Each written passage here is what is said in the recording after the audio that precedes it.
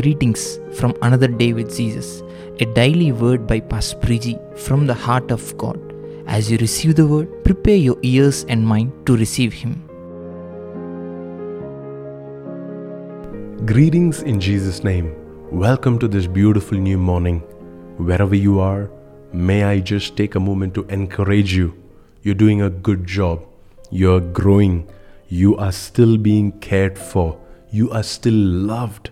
You are still in this place where God is constantly working on your heart. He's working on your life. This week, you're going to see so many new things being added into your life. Some of these new things may come as surprises. Some of these things may even be relationships, people that God would place in your life so you can be a blessing to them, so you can be an encouragement to them. Not everybody will be your church member. Not everybody is going to subscribe to your viewpoint and your theology. But you can still encourage them. You can still notice the struggles or the difficulties that they are going through. So often we are so self-obsessed and we are really worried about what we are going through. Such was the case of Joseph. When he was in the prison, the Bible says that he was wrongly accused. He was distressed, he was hurt, he was feeling betrayed. And yet, the next morning, I'm reading Genesis chapter 40 and verse 6. When Joseph saw them the next morning, he noticed that they both looked upset. Joseph, he noticed. Joseph was not so self-obsessed that he failed to recognize what his neighbors were going through. He was actively paying attention to what the people around him are going through. In spite of him himself going through certain hardships, he himself was being imprisoned. He was restricted. He was put in chains. And yet, his eyes were noticing other people who are in trouble. I hope that this becomes an encouragement for you to do the same. Sometimes it is not going to be the most likable people that you have to notice.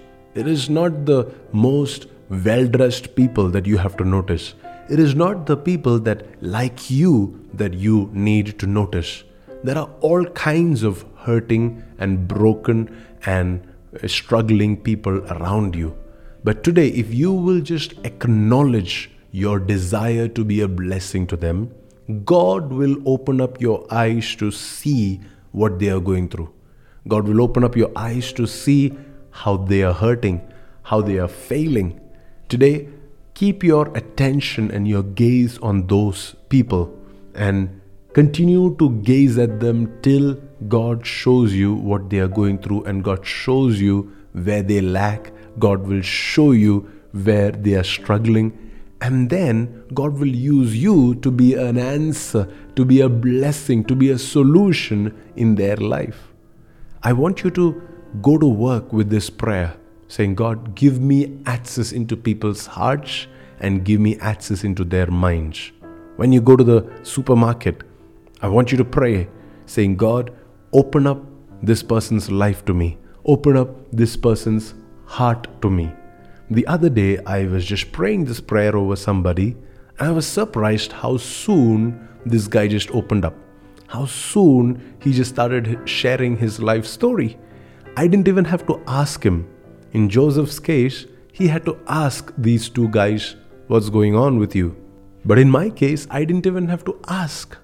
And sometimes God would use the words you speak or the prayers that you pray to open up people's lives to you. But what really matters is your willingness and your availability. We cannot be so hurt and distressed and challenged with our own worries and troubles that we fail to remember that God has placed us in this world to be the salt of the earth, to be the light of the world, which means there are going to be people who don't have answers, who don't have solutions, who don't know the way out of their struggles that will be placed in your life, and you have to be the light. You have to be the taste providing material, the salt of the earth in their family, in their finances, in their relationships. If you will just take time to notice, for that you may need to slow down. For that you may need to deprioritize all the things that you've considered to be a big priority. You know the story of the Good Samaritan, how there were 3 people that went past this man lying down on the road to Jericho. The first guy, he was too busy. The second guy, he was too busy. I'm sure that the third guy was also busy, but he had to change his priorities around. And he had to say, I need to pay attention to this. And that was the man who was being a good neighbor to the man on the road to Jericho. And today the Lord is tugging on your heart. He is showing you the picture of your classmate. He's showing you the picture of your neighbor, or that one person that you travel with, or that one person that you've been praying for. And the Lord is also showing you the struggles that they are facing. Can you be the answer? Can you be their solution? Can you be their light carrier? Can you be the salt of your office? Can you be the salt in your apartment? Can you be the person that people will run to when they have the same kind of struggle?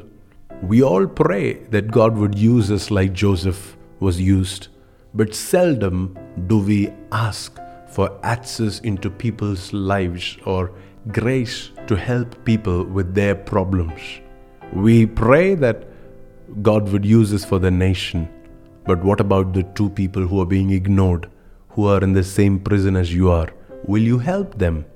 Your ability to bless your nation, your ability to be a blessing to the nations of the earth begins with your willingness to help the 2 ordinary and unknown people struggling with you in your own prison. I pray this word will become a revelation to you, and that God will use you today for His glory. In Jesus' name, amen. We hope this word has divinely spoken into your spirit. For further details and resources, connect with us at pastorpriji.com. Let His heavenly power lead your day ahead.